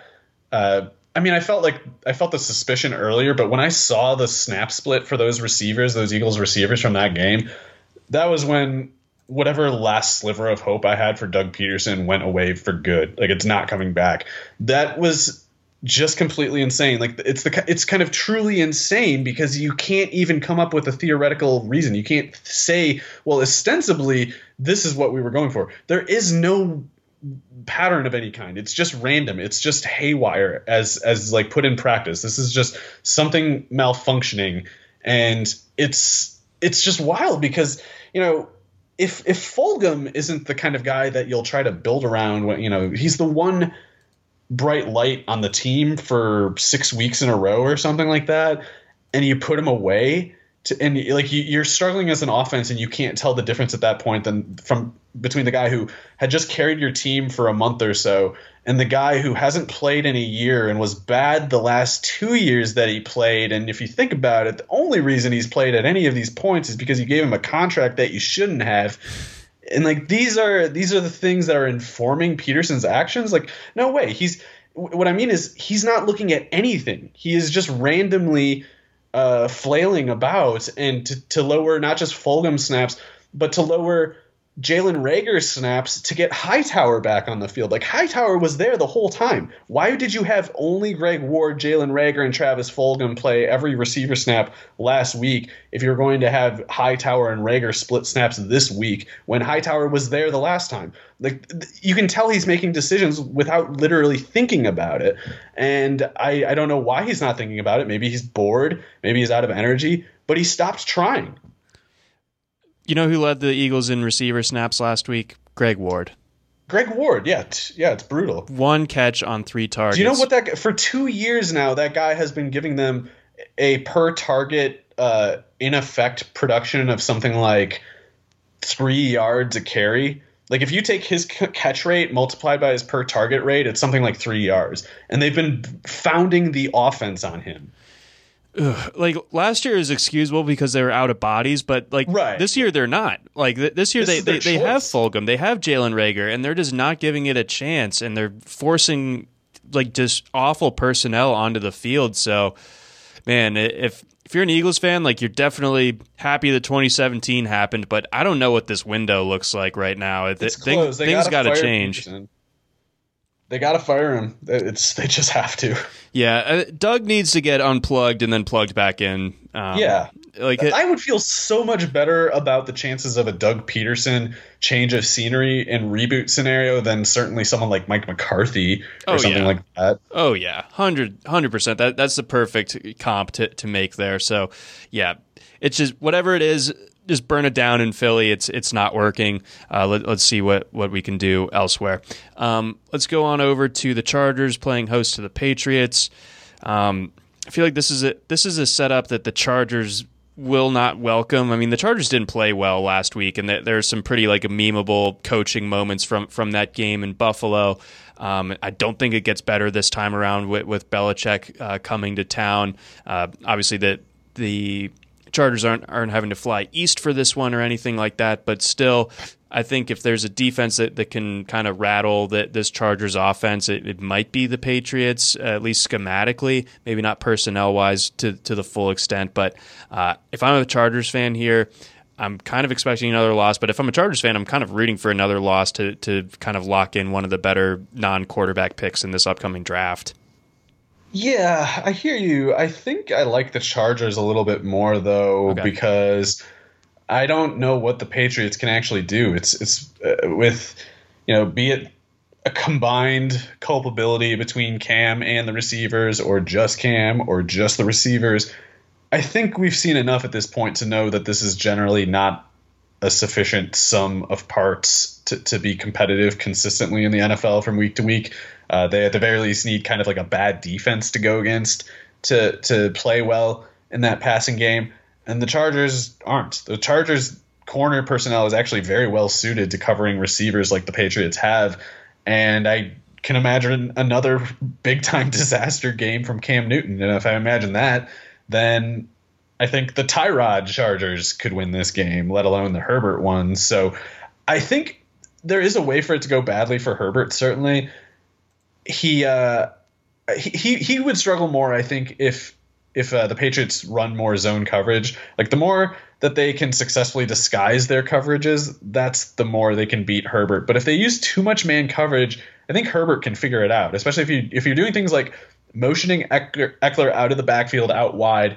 You, as a defense, if you're in man coverage, you have to run the safety or the corner or the linebacker, whoever it is that has him. They have to follow him out to the splitting out. And if no one follows him, then Herbert knows there's some combination of zone. Like, at least this linebacker here is in his zone coverage. Like, maybe the whole defense isn't, but I know this guy is now. And he can start to figure out where the man coverage is and when it isn't there. And if you do go in man coverage against these receivers, against a quarterback like Justin Herbert, then you are the one who has a problem, because Keenan Allen, maybe he goes against Stephon Gilmore. Maybe J.C. Jackson is on him. Maybe they follow him into the slot so he can't get away from them. Fine, let's assume that's the case. And let's assume that Keenan Allen loses, which isn't a given at all. But if he does, then we, in this case, have Mike Williams outside running against, at best, one of Stephon Gilmore or J.C. Jackson. Maybe it is one of them. But he's a lot bigger than either of them. And if you're leaving a one-on-one with Mike Williams on anyone in particular, he's still in play in that play. And if you've secured this outcome of like stopping Keenan Allen and somehow containing Mike Williams, you still have Hunter Henry to deal with. He's no slouch.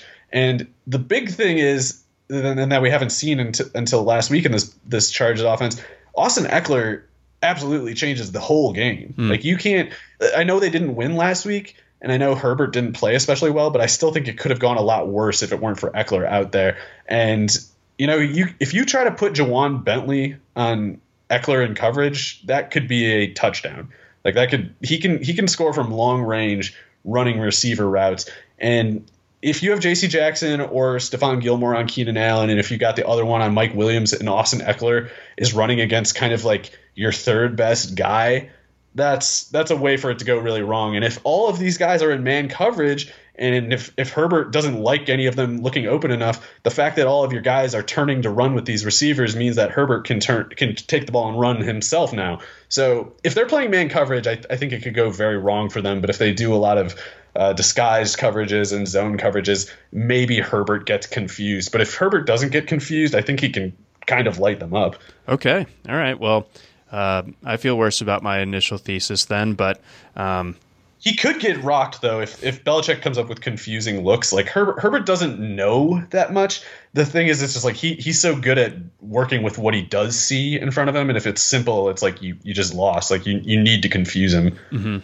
Okay, and then on the Patriots side, I mean, it's been such a mess trying to figure them out. Anything fantasy-wise to kind of... I mean, I guess if anybody, Damian Harris, but I don't like the script for him. I hate I hate the whole Patriots offense pretty much. Yep, it's gross. Very, very gross. All right, let's get on over. We got some night games here as we hit the last part of the pod. Broncos, Chiefs, Sunday nighter, Chiefs. Not much of a game, in my opinion. I think the Chiefs win this one. Yeah, 2 touchdown favorites. The Chiefs are. Broncos, well, we know what happened last week. It was fun to watch for like the first quarter for the novelty, and then it was like, please never show me any other footage from this game. Yeah, that sucked. Yeah.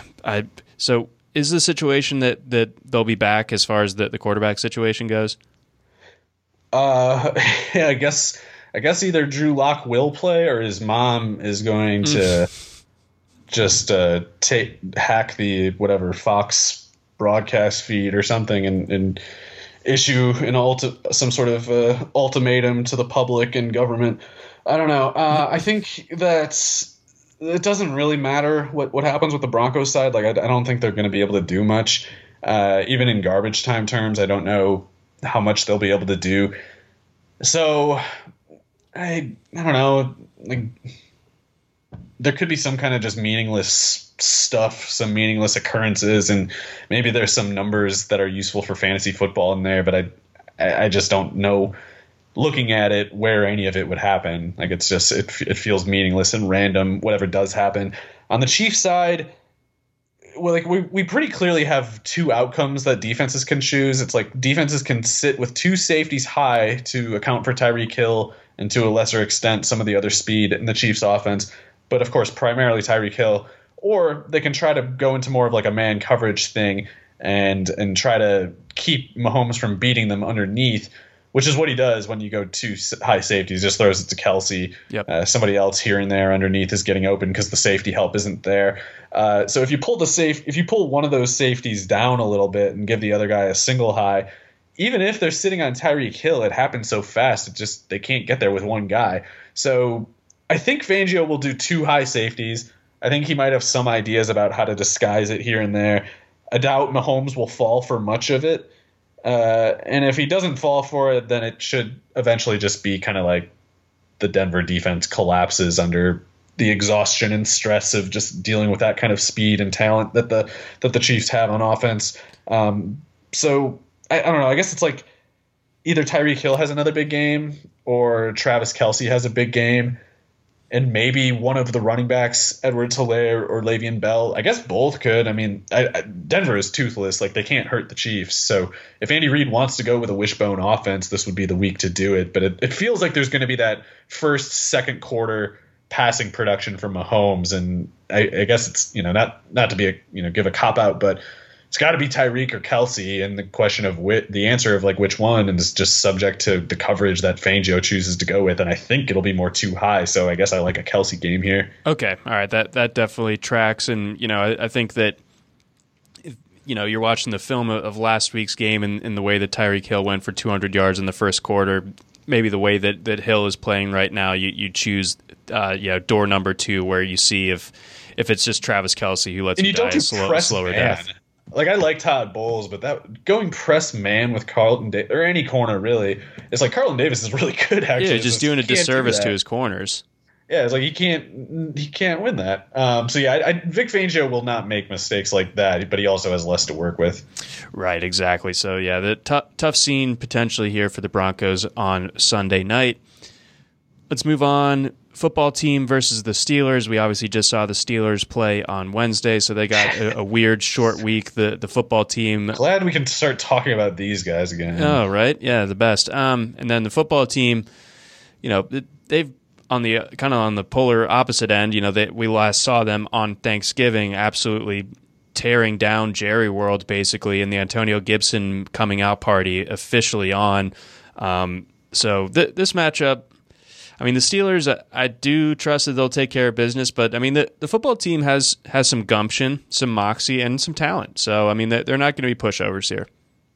Yeah, I do worry about their offensive line, which is basically like CFL quality going against the Steelers. No Bud Dupree anymore, though.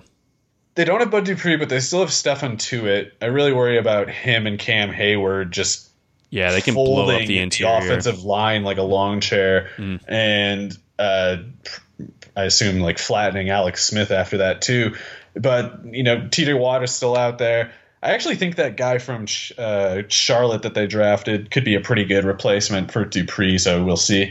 But yeah, I think they're going to dominate. The question is, can the Washington team still find some way to get a little bit of an edge? And I think they could. Like, I definitely like them to cover this. 10 points, so opening at 11, it's already dropped to 10. I would take Washington up to probably 7 points.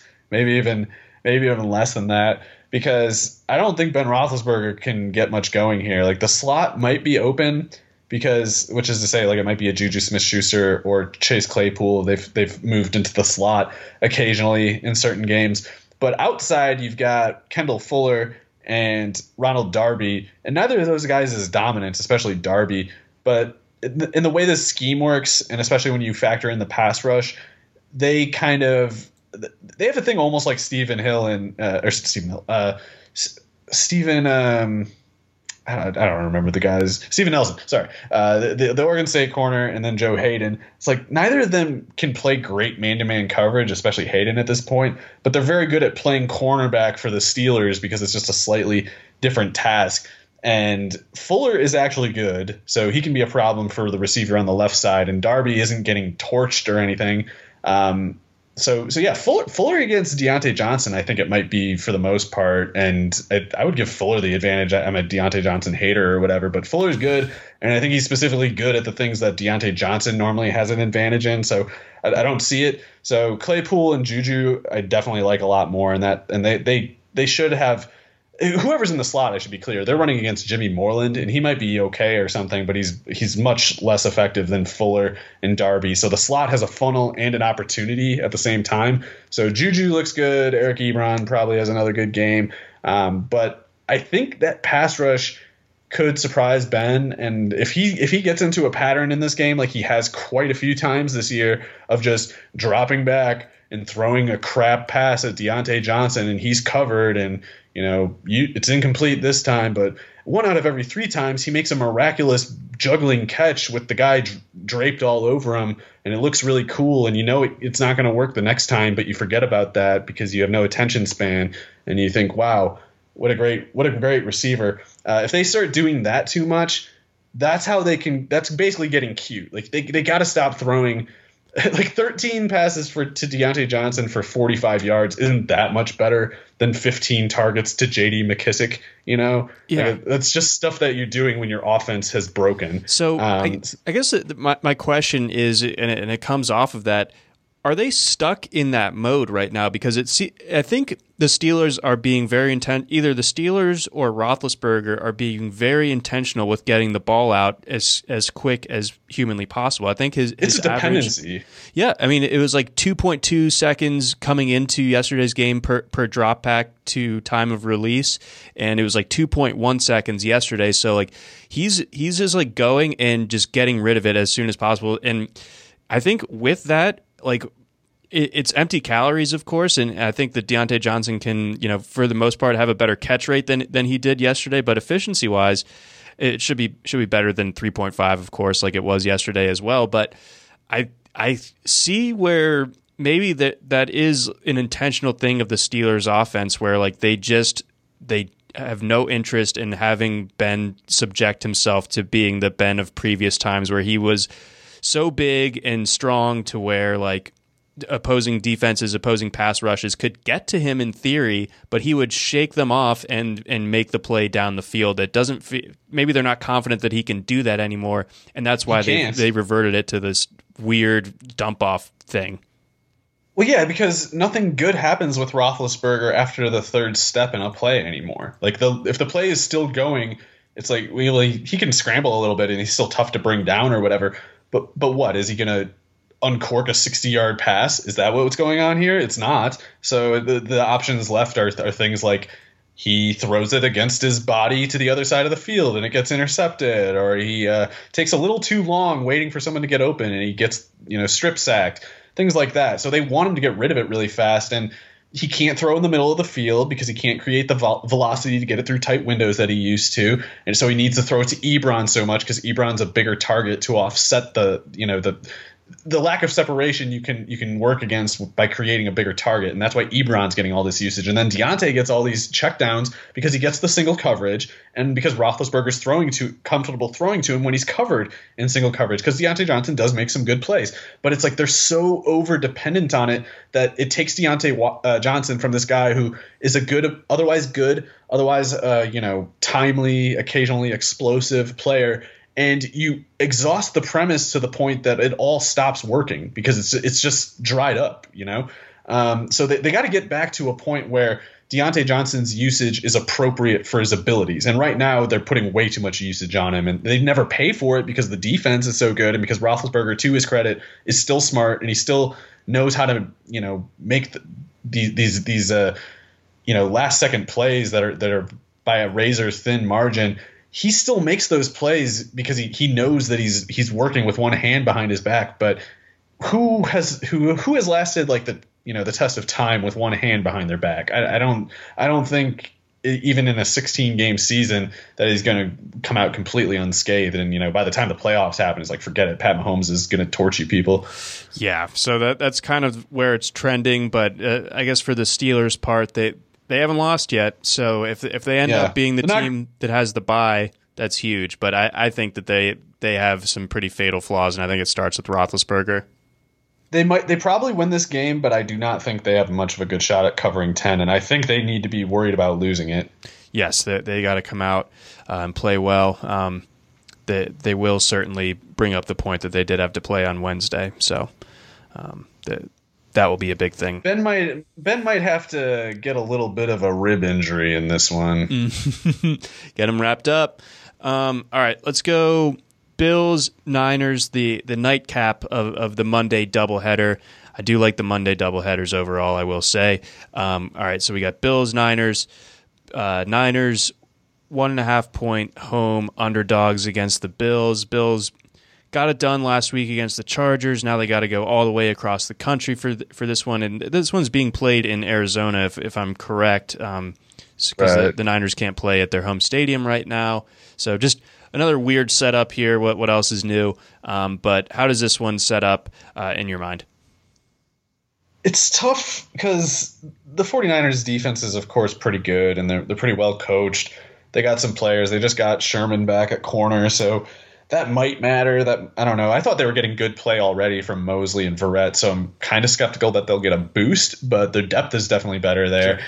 So there's certain things that the 49ers are just good at, and I shouldn't assume that Josh Allen is safe going against it, but I don't know why. I kind of just feel like this is sort of like a battle of wits between Brian Daboll, the Buffalo offensive coordinator, and Robert Saleh, the 49ers defensive coordinator.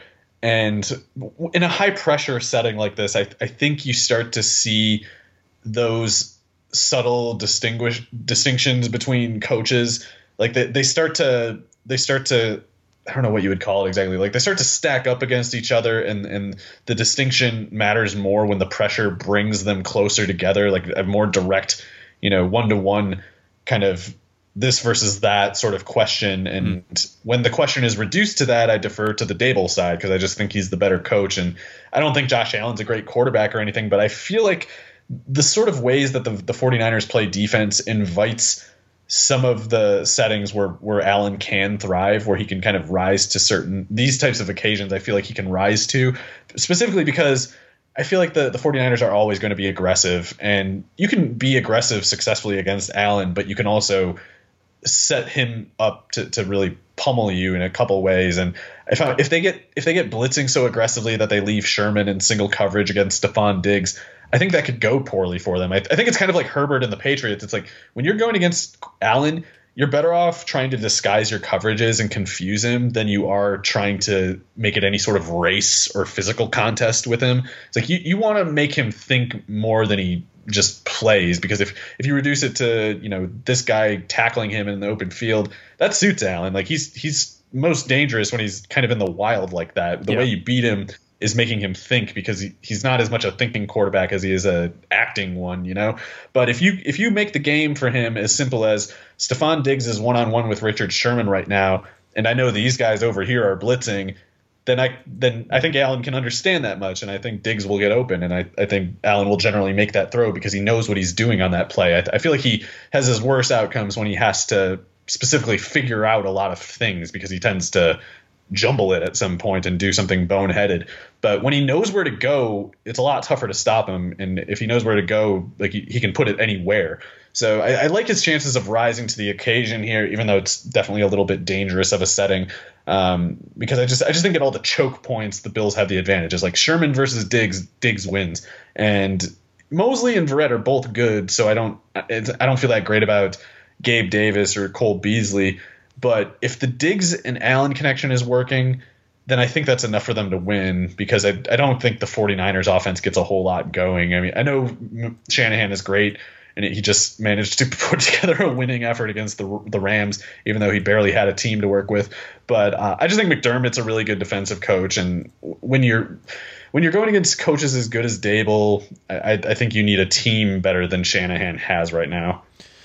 Yeah, I still can't believe that the Niners were able to get the win in LA when LA needed a win the way it did a week ago. But yeah, doing that twice in a row, especially with the kind of upheaval that the Niners have been dealing with this week, where it's a home game but it's not really. The Bills are pretty good, although they did lose a game in that building earlier this year. I'm just kidding. I don't know. I do kind of side with just over the course of 60 minutes, I think that the overall deficiencies on the Niners, starting 22 will kind of get borne out, and I think the Bills will be able to take advantage there. So even though we got a skinny spread and it's on the road, I like the Bills' chances of winning outright and covering just 1 point there. So definitely on the Bills side there. Let's finish up. Cowboys, Ravens, classic Tuesday night matchup. Love them. The Ravens obviously played a game yesterday that I don't know if there's a whole lot to extrapolate from as far as the offensive production. I don't even know if that was a signal to Hollywood Brown waking up. I think it was just kind of a weird play. And the Steelers probably tailoring their defense one way against a guy in Trace McSorley, who I don't think had thrown an NFL pass prior to that. Maybe he threw one against the Steelers in Week 17 last year, but weirdness nonetheless. I think the expectation is that Lamar Jackson's back for this one. And obviously the running backs, Dobbins and Ingram, probably should be back as well. The Ravens missing some key pieces elsewhere for non-COVID related issues, of course, Ronnie Stanley being out, Nick Boyle, all that stuff. But the Cowboys famously are without a ton of people as well.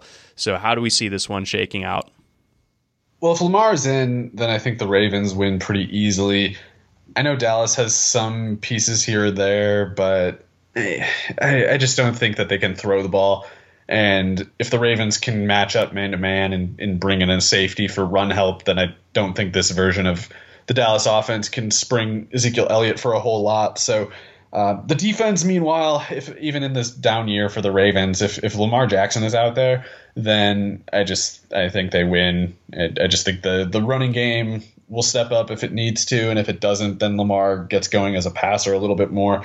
Just because I was pretty confident the whole time that Marquise Brown would bounce back. This whole thing with him this year never once raised the possibility in my mind that he's just a bust or bad or something like that. I thought it was pretty clearly a case of a team just going haywire. And as long as that's the case, the results don't mean much to me. It's like they're frustrating, and I'm lamenting that they are what they are, but I don't like a less wild version of like what's going on with the Eagles or something.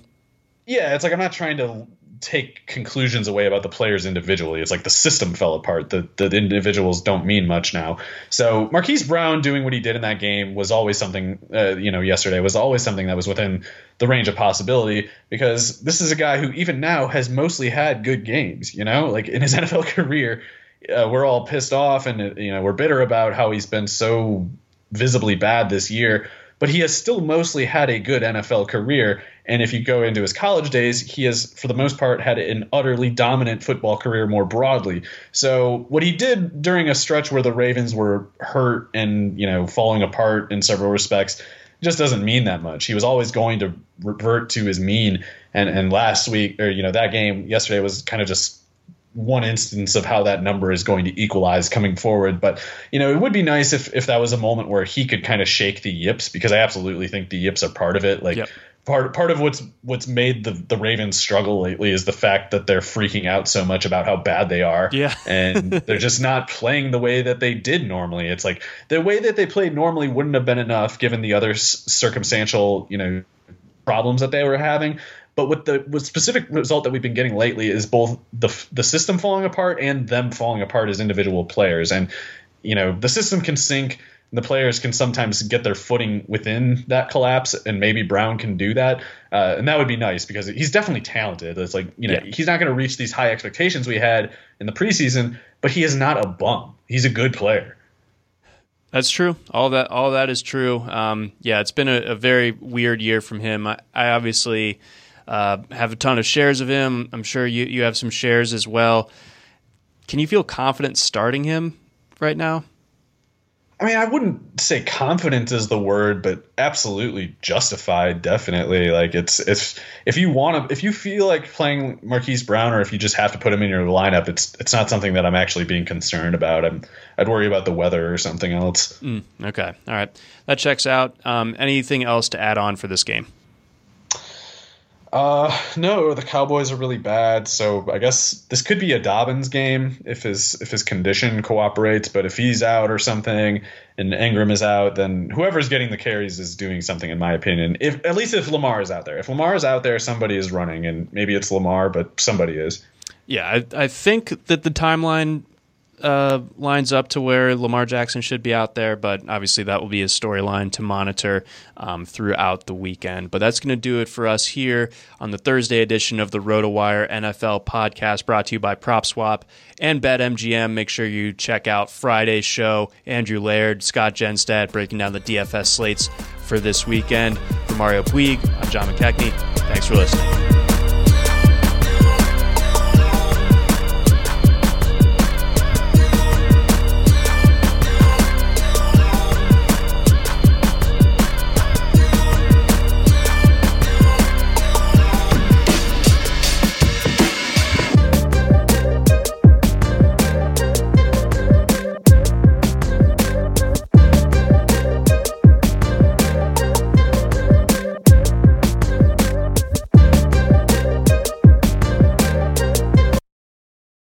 Everyone is talking about magnesium. It's all you hear about. But why? What do we know about magnesium? Well, magnesium is the #1 mineral that 75% of Americans are deficient in. If you are a woman over 35, magnesium will help you rediscover balance, energy, and vitality. Magnesium supports more than 300 enzymatic reactions in your body, including those involved in hormonal balance. From functional medicine doctors to mental well-being and female hormone experts, we all know that magnesium is the one mineral to improve all aspects of well-being and health. But which one? Magnesium Breakthrough from Bioptimizers, the trusted choice recommended by leading experts with 7 best-absorbed forms of magnesium to ensure your body receives the support it needs for overall well-being. Go to bioptimizers.com/balance today and use code BALANCE10 for 10% off. Support your journey to wellness at bioptimizers.com/balance. Magnesium Breakthrough from Bioptimizers, your foundation to optimal health and vitality.